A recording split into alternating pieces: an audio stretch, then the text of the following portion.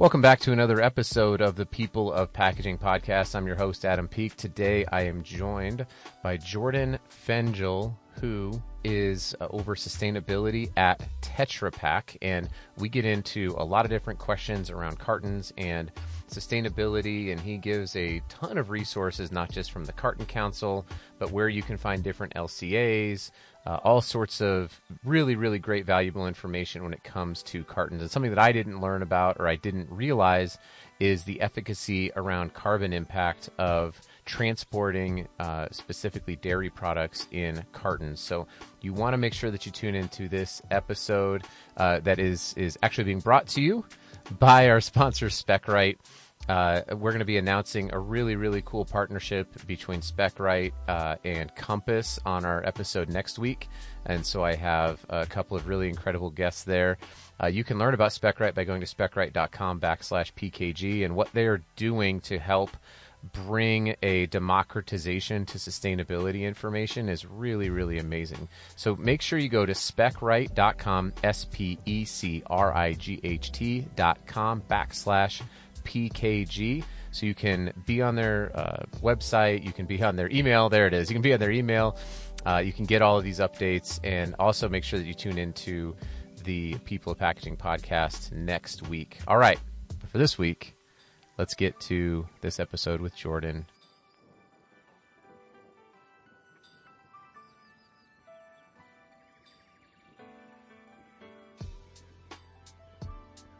All right, I'm super, super stoked because I get a lot of questions that this man is going to be able to help us answer here on the People of Packaging podcast. I've got Jordan Fengel from Tetra Pak. Did I say your last name right? I don't know why I don't ever ask these questions. Butchered. It's Fengel. It's okay. It's a soft G. Fengel? Yeah. Sorry, Jordan Fengel. I've got Jordan Fengel. There we go, from Tetra Pak on the podcast. So I appreciate you coming on here, Jordan. No, it's great to be here and excited to talk with you. You're a well-known podcast. This is my first packaging podcast to be on, so it's great to break the ice with you. Man, that's awesome. That's pretty common. There's not a ton of us out there, so. But shout out. You should jump on like Corey Connor, Sustainable Packaging Podcasts, Avelio, Matos. We like to. He's got the package design unboxed. It'd be great. So. Would love to kind of dive in. I've got, a specific question that I get asked a lot about, Tetra Paks that we're going to get into, but let's sort of just establish a baseline other than you have a soft G, Fengel, in your name. Just what's a little bit about, tell me a little bit about your background. What's your role at Tetra Pak? I might dive in and ask a few questions regarding that, but the floor is yours, Jordan. Right on. Yeah, again, Adam, thanks for having me. So, I have an interesting background. I come from actually the medical industry. So I was a paramedic for over a decade. And, as I was working my way out of the medical field, it was either become a doctor or go into environmental management. In the area that I was working in Austin, fell under the Universal Recycling Ordinance. So I joined the green team. I grew up in California, moved to Texas to become a paramedic. And it really matched up systems-based thinking. And so where medicine, all the systems have to work together, I found the same thing in material management. So that's why I really jumped on the opportunity, because there's not a lot of bleeding and death and the craziness that goes on with recycling, but there's still problems to solve. And again, all systems have to work. Otherwise, we're kind of in the system that we're in right now. With that, right. So, growing up in California, definitely an advocate of recycling, knew all about it since the, early or actually late 80s, painting the chasing triangles on the school building.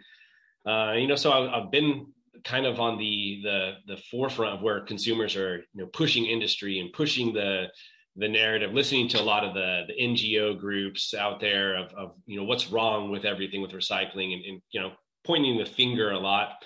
And then I got my degree and I joined actually the city of Georgetown. It's a little town right above Austin.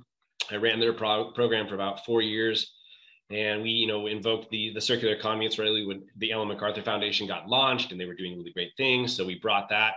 And this is a very conservative county in Texas. And we really based on what we were doing with material management on economics. And that's how you could sell recycling in an area where it's not a a green or a left, or, it doesn't become politicized. It's actually, you move materials because it's good for the economy. It's good for the landfills.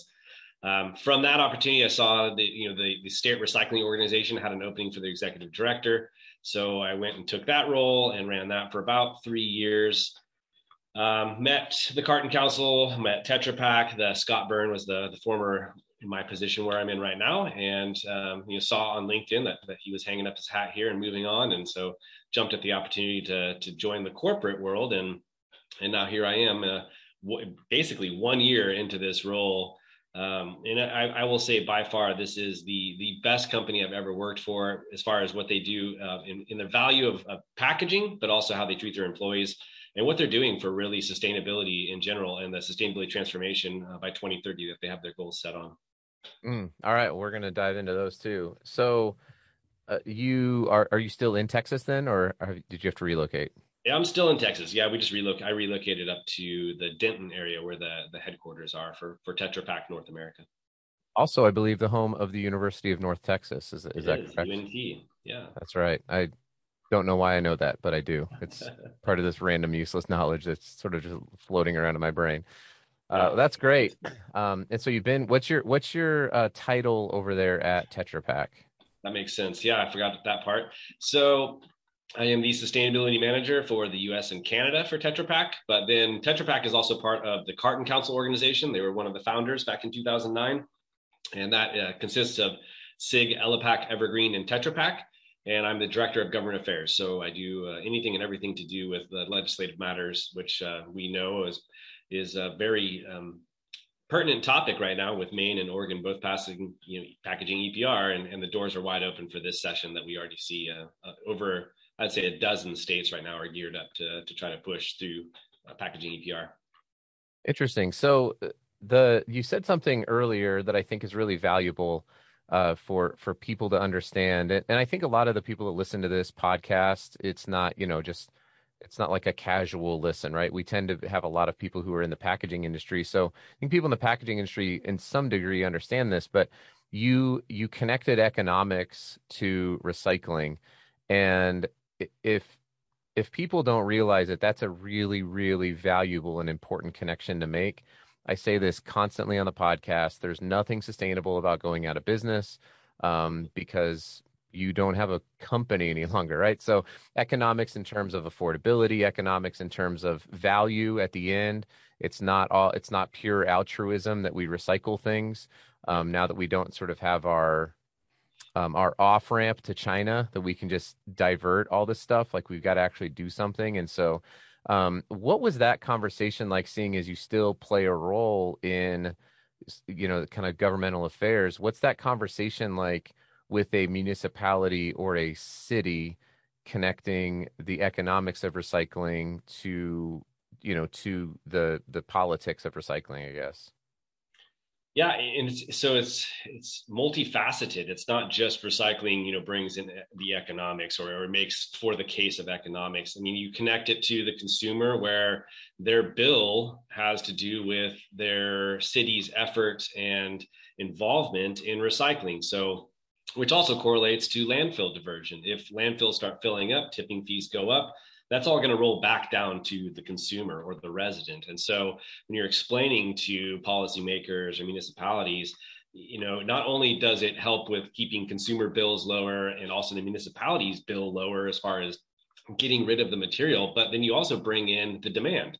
So you can bring in markets, you can bring in businesses, you can bring in recyclers, and that contributes in tax dollars, that contributes in new labor, that contributes to people spending money in the town. Because, I mean, honestly, there's actually people that when they heard of the city of Georgetown, it was one of the first cities that adopted 100% renewable energy in the US. And again, a very highly conservative area. So it was really unheard of.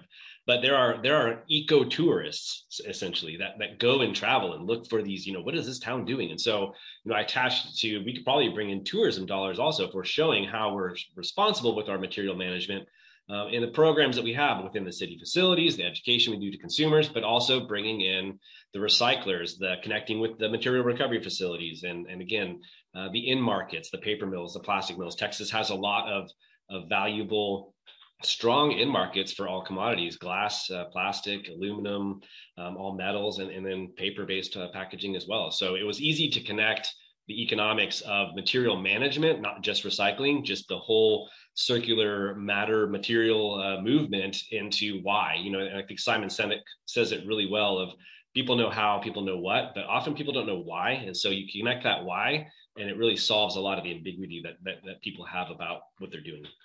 Yeah, no doubt. I love that book, by the way. Yeah, Simon Sinek amazing. it was a transformative book for me as well.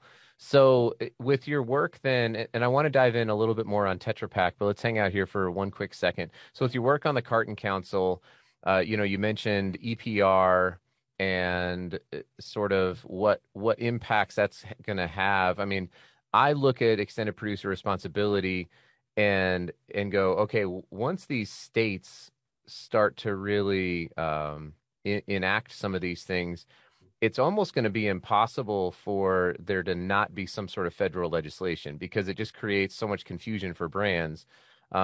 Similar to, I had Kate Kaladova on, and she was talking about a lot of like labeling laws, like Vermont passed a labeling law, and it all of a sudden it was I can't remember, was it a I don't remember. It was some sort of random labeling law that Vermont passed, and the federal government had to act, and they made it a federal law. So I thought that was at least fascinating to see what happened because it would have crippled the Vermont's food production basically.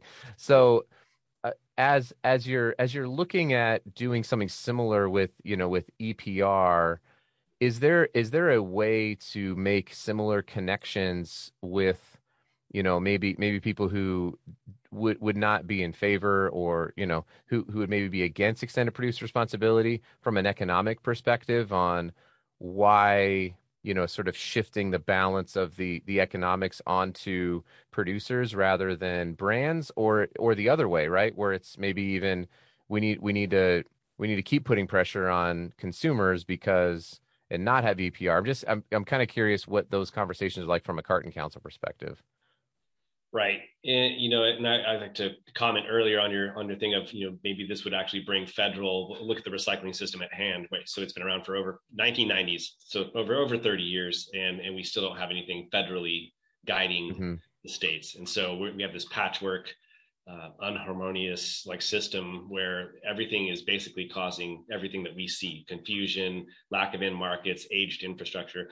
But EPR, I think crafted right, that's actually going to, we believe it'll help industry and bring the systems together. But for example, it's night and day between Oregon and Maine. Maine is very, I would say, industry unfriendly in that it's going to be crafted by the state. The industry doesn't really have a lot of input. We just basically have to have a PRO and abide by whatever is given to us. Whereas in Oregon, the industry actually gets to get in there, be creative, and we all understand the system. We know the system. We know what it takes. We're not just making packages, right? A lot of us come from backgrounds in municipalities and state recycling, so we all have this experience that we can put in and go, this is what works, this is what doesn't work, and also coordinating with the state agency to see what they've done and how that all works. So it's collaborative instead of prescriptive. And so Mm. where I'm running with this is we're a manufacturer, so this is going to affect the brands that use our product, and so that's something that we're working on. And as far as the Carton Council, we're neutral to extended producer responsibility. We don't advocate for it, but we don't also advocate against it. We just want to make sure that cartons in whole are just treated fairly and equitably. And I think that goes with all the other trade organizations. Some may say they're pro or against the EPR, but really I think they're out there to make sure that their package is accepted in the system. There's no unnecessary fees or penalties based on misconceptions, and bad data, bad science. On the 1583 Commission in California, Jeff Donlevy, he mentioned in one of the live hearings that the reason that cartons weren't recyclable is because they have wax on them. Well, wax hasn't been on a carton since JFK was president, and so there's, to this day, we have people saying incorrect information, which then spreads like wildfire, and people are like, well, they Hmm. have wax, they can't be recycled, and it's completely not true. And so EPR should bring in some kind of standardization, should they bring in some approaches that are going to work. But back to my earlier statement, it's patchwork, and it's going to be patchwork. We see, over 12 states this year that are going to try to, modeling off of what they saw in New York that didn't pass, but Maine did pass. And here's some bits out of Washington. And it's like Frankenstein bills are going to be kind of coming out. And to me, that's problematic. So I think industry is actually hoping that there might be something at the federal level to help guide the states in here's what we do, here's how we do it. And again, here's why we do it. I apologize, there's a trash truck passing by, but that's ironic though. It's funny. It is ironic. I like that the trash truck is passing by during this conversation. For public services out there. Yeah, that's great. Well,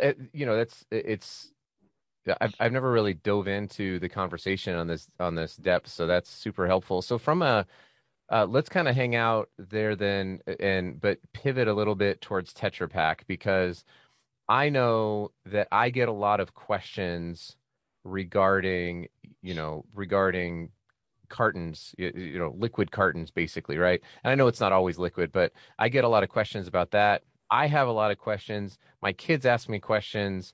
My kid, each of my kids is like, "Hey, Pop, can I put this in the recycle bin, or does it go in the special place where we have to drive it somewhere?" Like glass, like I have to put glass into a separate container and then pile up those containers and then drive it to our transfer station so that it can be properly recycled, right? Which is not a lot of people are going to put that kind of effort forward. So I get a lot of similar questions about Tetra Pak cartons. And so obviously you're the director of sustainability. So maybe walk through like the sustainability journey for a brand who switches from, maybe like an HDPE or a PET container over to a Tetra Pak.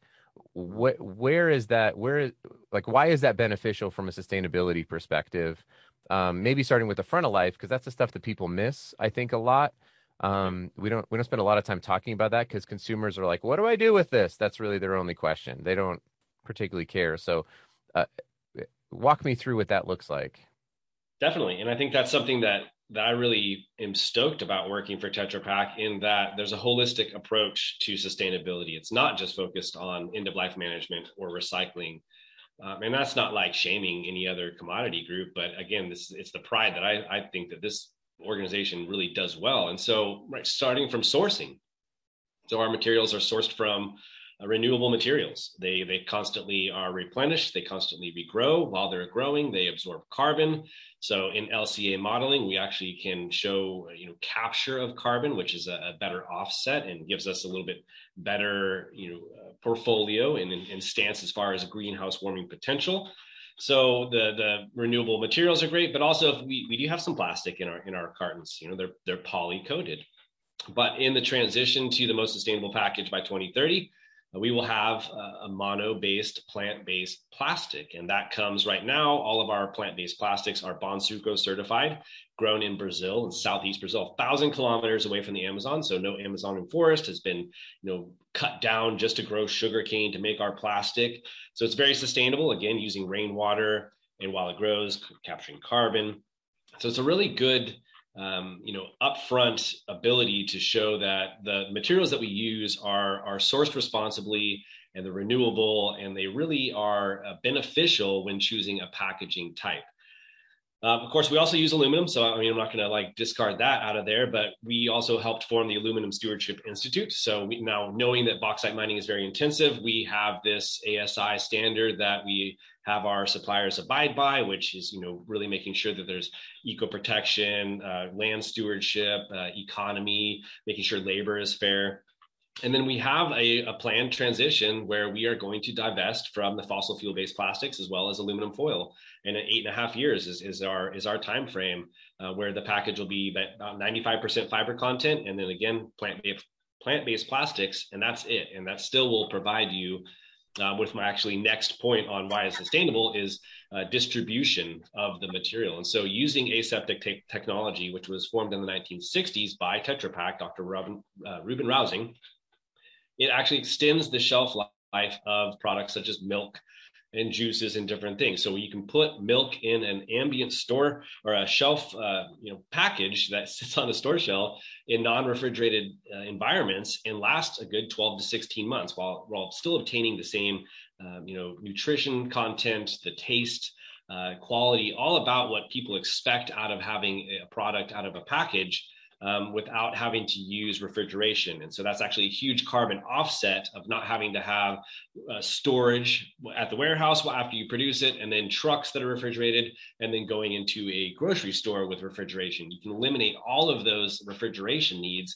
And again, that's very carbon intensive. And we're one of the few developed countries that still have a really strong cold supply chain, basically a distribution supply chain for products. And so it's a great sustainability point that you can make with soups and everything else.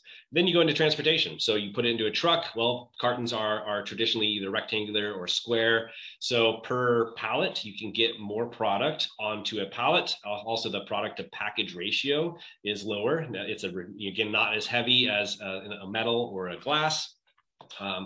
And then you get into that whole recyclability at the end, which the Carton Council has done a great job at since 2009 of building in markets, of getting the whole connection between the material recovery facility, the municipalities, to the in markets, and making sure that we're recyclable. And so to your point of having to take it somewhere else and do a drop off, we have over 61% household access. And per the FTC Green Guides, we can use that unqualified "just please recycle" logo. People are able widely across the US and in Canada just to throw it in the curbside bin, and it gets recycled and then that baled up and sent to one of 7 in markets that we have in the US. And we're hopefully are going to be able to publicly announce around 2 more, Q1 or Q2 in 2022. That's awesome. The stuff that you mentioned at the beginning of that is I referred to it as like the unsexy part of sustainability, but it's really where the story I think is most valuable, right? So where you look at like food waste as the third largest contributor to greenhouse gas emissions in the world. And so prolonging shelf life of food that traditionally had a very quick expiration date is huge from an environmental perspective, right? So if it's a dairy product, that dairy is going to it's going to be about whatever, I think the number is like 10 to 12x more greenhouse gas emissions to manufacture that than it is the actual packaging. And so if the packaging is degrading the shelf life of the product and then it's getting tossed, it doesn't matter how quote unquote great the packaging was for the product in terms of sorry in terms of the packaging, like its recyclability or whatever it is. Man, I got something stuck in my throat. Hang on a second. No, it's all good. All right, let me write that down so I can take that out. So it doesn't matter how great the end of life of the packaging is. If it's degrading the value of the product, right? That's bad. That's really bad for the environment. It's bad for people, especially when it comes to food and beverage products. So, but the thing I had never actually thought about until you said this, and I hope that this triggered some more thoughts for people who are listening, is the lack of refrigeration. I remember I talked to it was the director of sustainability at New Belgium when I lived in Fort Collins. And they said, our largest problem from a sustainability perspective is refrigeration.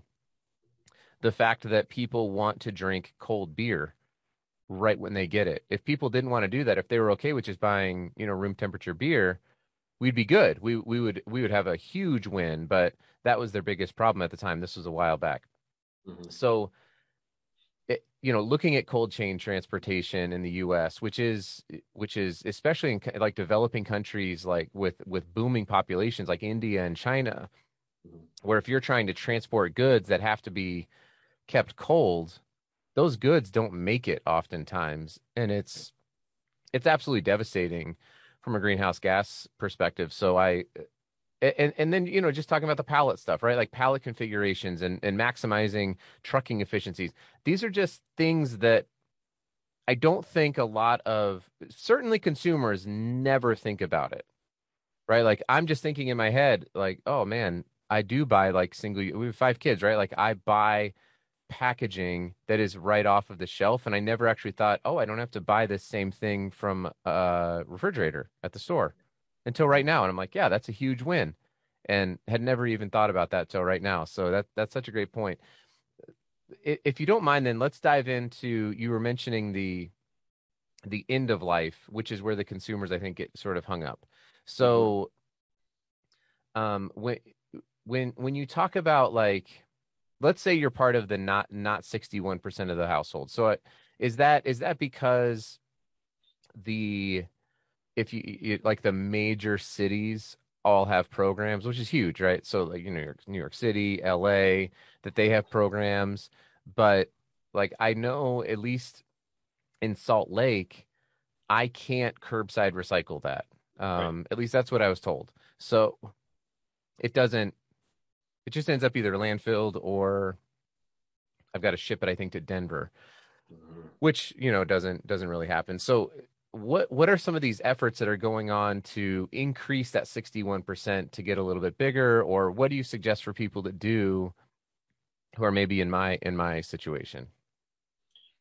Right, and so there are gaps, and we definitely are cognizant of that, and that's basically my my day job is to not only work on legislation for the Carton Council, but connecting the in markets with the municipalities with the MRFs, and I think that's some of the problems we have is that you know and this is not like a shame on the material recovery facility industry, but they can kind of pick and choose on what they want to accept and how they want to accept it and the price they're going to pay for the material once it's bailed up. And if it's not a good enough price, well, maybe they don't want to do it. And so we work with them to try to tell the story of the value that there is in the market demand. Again, there's a lot of just misconceptions about there about there is no in markets. Well, we have 7. We started off with 1 in 2009, and again over in a decade, excuse me, we have now 7 of them. And so there's a couple in Canada, there's one in Mexico, and then the rest are here in the United States. And so, um, but those gaps, that's where we have to go in there and talk with the local municipalities. We have to go talk with the material recovery facility, the haulers, and really show them that the cartons have a value. And I think this conversation is actually in our favor even more so now with the pandemic, and because the pandemic has played havoc on the fiber industry, Yeah. given that schools were closed, the offices are closed. There's a lack of the long, high strength bleached fiber, and that's what cartons contain. And so there is a need and a desire. You notice what mixed sorted office, or not sorted office paper, but mixed paper was like negative $17, not even, at the beginning of the pandemic. Now it's like over $200 a ton. And so we're seeing this demand and need for fiber, especially as brands are transitioning to more sustainable packaging choices and in boxes, cardboard, or the e-commerce with the Amazonian effect going on. So, or not Amazonian, but the Amazon effect. Yeah. Um, I know what you meant. yeah. So, I think that's where we need people to go and tell their city council that they want cartons to be recycled in their area. Contact the material recovery facility, ask why. Why can't I recycle this? I mean, we try every single day. We have a database that is not extrapolated. We have over 40,000 communities in this database, and we're constantly looking at what's coming in, what's going out, and then how do we keep increasing it, because that 61% is a precipice, and I don't want to ever get below that 60%. So we constantly are driving. We have a 2025 goal to get up to 75% household access. So we're continuing to grow that, and then that gets in there again to going to talking with all of the policymakers, municipalities, about why we need to tell them that they need to explain of the value of cartons, of the demand from the in markets, and that our goal as the Carton Council is to keep beverage cartons and food cartons out of the landfill. And so that's part of our everyday work that we do. And again, we know that there's gaps, but that's what we're trying to address every day. And it's not just a glaze over, but Sure. there's some gaps, and we just have to keep working at it. And it'll help if the community goes and drives those conversations well alongside of us.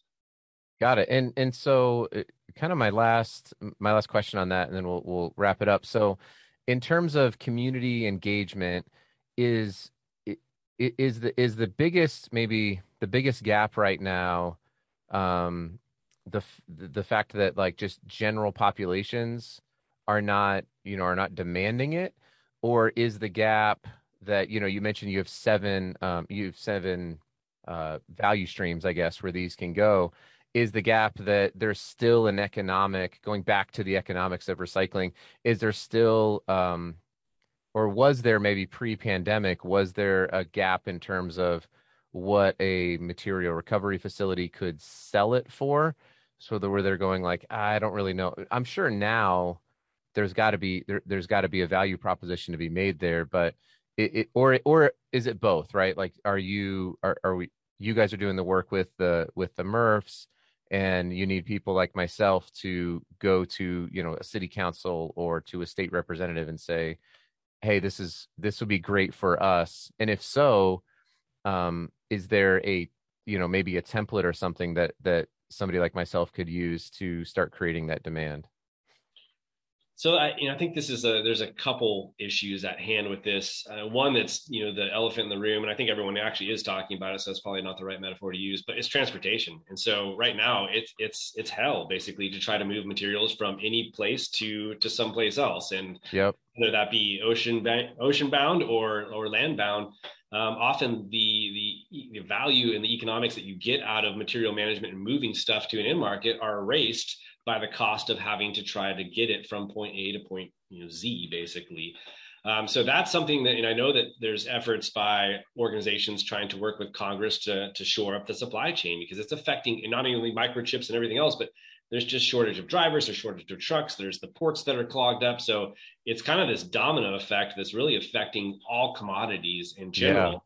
And the other one is education. I mean, people just don't know, but I almost and this is again just me in general, is saying there's a lot of people that just don't care. And I think there's something of trying to get where we see like brands like Oatly, using funny like wording and verbatim on their package to get people engaged. And there's the Smart Label from Consumer Brands Association to try to get people engaged and finding out more about their package and again, what goes behind the packaging and where does it need to go. We just created a 360 video for people to understand, when a carton gets recycled, here's how it goes through a paper mill and here's how it gets pulped and all these different kind of, again, giving that why. A lot of people they just don't understand the system. And the easiest thing for people to do in a confusion is to just what we've all been taught, which is throw it away. And so we do have some resources. I don't know if we have a template. I think it's a great idea. I'm going to put that down in my notes to do it. We have a Carton Council webpage. It's recyclecartons.com. And, it has a lot of good resources about recycling the process. There's a little locator to try, and which we're actually updating right now to make it easier to use. Instead of being a zip code based, it'll be like you can type in your address, and using ArcGIS, it'll kind of bring up the whole street and you can select it. So we're working on making it easier for everybody, because as we know, we're in a scrolling society where people basically have you less than 3 seconds to get someone's attention. And if you don't, you're done and you're gone. And so how do you get people to understand and value recycling when that trash can is sitting right there? Oftentimes they're told that recycling doesn't work. And there's a lot of things that are like culminating around this. So you see on the news, the transportation. So there's just a lot of issues. And I think people need to hear the solution and why the manufacturers are addressing it, how the brands are participating, and connecting it all together and making it part of their value. There is of course, that group of diehard recyclers and the environmentalists that are putting their money where their values are. But the rest of society, again, I see increased litter around. You see masks everywhere. Things are kind of not where I think they were even when I grew up in the late. I was born in '78, so I've kind of come up in the whole where the Indian was crying on TV and such. I don't even see those ads. We don't see pick up your litter. We don't see billboards that say you need to recycle. So that's kind of the stuff that we're working on. There's a program actually in Wisconsin through Sustain Dane. We have billboards now on the highways that, recycle better, recycle more, like messaging specific to recycling. Because when you're driving down the highway and you look at those billboards, and it's like, did this advertisement work? Yeah, it worked because it just caught my attention. So I'm always like, let's put some recycling stuff on there. And It's all commodities on those billboards. So we're a firm believer in that the rising tide lifts all boats. I know that's an age-old mantra, but we are the recycling partnership says it well. We're all in the bin together. And so we do work with Can Manufacturers Institute and plastics and everyone. We realize that polypropylene needs help and thermoforms. You can't write these things out of the recycling stream, because packaging plays in a very important role, whatever the format is, in delivering a product to consumers. And so I think there's, again, the misconceptions and the misinformation out there just needs to be solved. And I think that's what all these trade groups are doing, specifically Carton Council for cartons. Yeah. Yeah. And, we grew up around the same time. I was born in 1980. And, I remember all of that stuff, right? Like it was part of my elementary school education. And I think part of that was easier now, knowing what I know about like we talked about, like the off ramp that was China, where it was sort of easy to be like, yeah, I just recycle. Like I have friends to this day who are like, I just recycle everything. And I'm like, well, you probably can't just recycle Do you know that? And they're like, no, I just put everything in the recycle bin. And then when that gets filled up, I fill up the trash can. And I'm like, wow, that is so, education is totally critical. I would love to have, some sort of template to reach out locally, because we do go through quite a few cartons, and I would love to have the ability to put those into a curbside recycling, into my stream here in Utah for sure. And I'm sure there's other people, hopefully there's other people who are listening who are like, yes, especially given now what I know. So you have educated me about the efficacy of the front end of cartons, relating to just all of the other stuff, which I really appreciate and I kind of nerd out about for sure. So that was super, super helpful. Well, Jordan, we're running up here against it. So what are some ways, you talked about recycle, was it recyclecartons.com? Right. Yep. And I think if you're in Canada, it's recyclecartons.ca. Is that correct? Correct. Yeah. We have Carton Council Canada as well. Mm-hmm. Yeah. I know that because somebody sent me, I posed a question on LinkedIn and somebody sent me that and they said it's recyclecartons.ca. So I looked it up and I'm like, this is not helpful to me at all. Why did you send me this link? They're like, oh, sorry. It's .com. So that was how I found out about it. So that's obviously a tremendous resource for the Carton Council. In terms of Tetra Pak, you mentioned you've got like a 360 video, you've got some other resources available. How would people go about getting those? I mean, I think the Carton Council page is going to upload the 360 video showing the process of how cartons are pulped up into fiber. Tetra Pak has a great sustainability webpage as well. I think tetrapak.com, and there's a sustainability button basically right at the top, or a tab that you can go to. And, we have all of our life cycle analysis, LCAs, posted publicly. They're all, independent LCAs done. They're peer reviewed. So we don't do our own internal ones. They're not fast tracked. We spend a lot of time and investment into making sure that the data that we use and report out to people about, again, why they're selecting our packaging for the format that they like to use to put their product in, is valid and it's true. And so good links on that. And the last little thing I totally forgot to touch on is if you can't recycle curbside, and this is something that we're also working on, you can mail them in to, there's a few mills that we have an established program that you can, throw them in a box. But to your point, we want to not have it be like an arduous process, because the easiest thing to do is put it in that trash can instead of putting them in a box, flattening them, and then mailing them somewhere else. And so I think we need to update that program a little bit, and maybe I've heard of another organization covering the cost of that for consumers. Instead of having the consumer pay to mail their cartons off, is there a way that we can kind of work on that? And so there's some ideas that I'm trying to drum up with that, but the greatest thing we're going to work on is household access, and then educating again consumers that cartons are recyclable widely, and they're a high demand, and the fiber is a great resource right now for mills. And we just announced that in Michigan, actually 2.75 million households now can actually recycle cups and cartons, and that's a whole other conversation of some of the partnerships we've done with Food Packaging Institute. But a lot of good things are happening, I think, in the packaging world in just sustainable material management, and I think the brands and manufacturers are behind it. And I'll remind me to connect you up to, I saw this, and they're going to be on the podcast here later, but I saw this app that these guys are developing called Scrapp, SCRAPP, and where they're creating like a reward system so that somebody just scans the UPC code and then it tells them what to do based on their geography. I think there could be some really cool things there where, maybe you're not having to pay somebody, but somebody is rewarded for doing the right thing from a recycling standpoint. I think it's genius what they've done. It seems so simple, but I thought it was really cool. So I'll connect you up with them as well. And maybe there's some synergies because they're just starting off. Yeah, we're working with Dan actually right now. So like, Oh, are you really? That's great. yeah, totally. Yeah. So yeah, again, I think it's a great thing. We're all connected to our phone, and if it can be as easy as scanning it and letting it know, people what to do with it, and again, having a points-based incentive aside from a deposit that's only in 10 states, there needs to be something to drive it. I firmly believe that. I think with consumers, had a reward mechanism. We all like that endorphin kind of push. That will make recycling and material management even greater. Let's make recycling fun again. That's what I say. There you go. Well, Jordan, thank you so much for coming on the podcast. It was super, one of the most insightful podcasts I've done in a long time, just in terms of my, just selfishly, like just learning and growing. So I really, really appreciate that. I hope some people can, connect up with you either on LinkedIn or go to recyclecartons.com. Check out tetrapack.com and make sure that all those are down there. And we'll throw the scrap app in there as well, since you guys are already talking. Yeah. I think it's really cool. So I really appreciate it, Jordan. Thanks for coming on. Thanks, Adam, and congrats on your over 25,000 views as well. So you're doing a great job.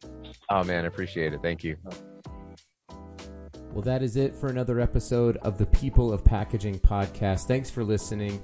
It would mean so much to us if you would like and share and subscribe to this podcast. We want as many people to know about the incredible people that we have in the packaging industry, because we believe that packaging is awesome. Thanks again.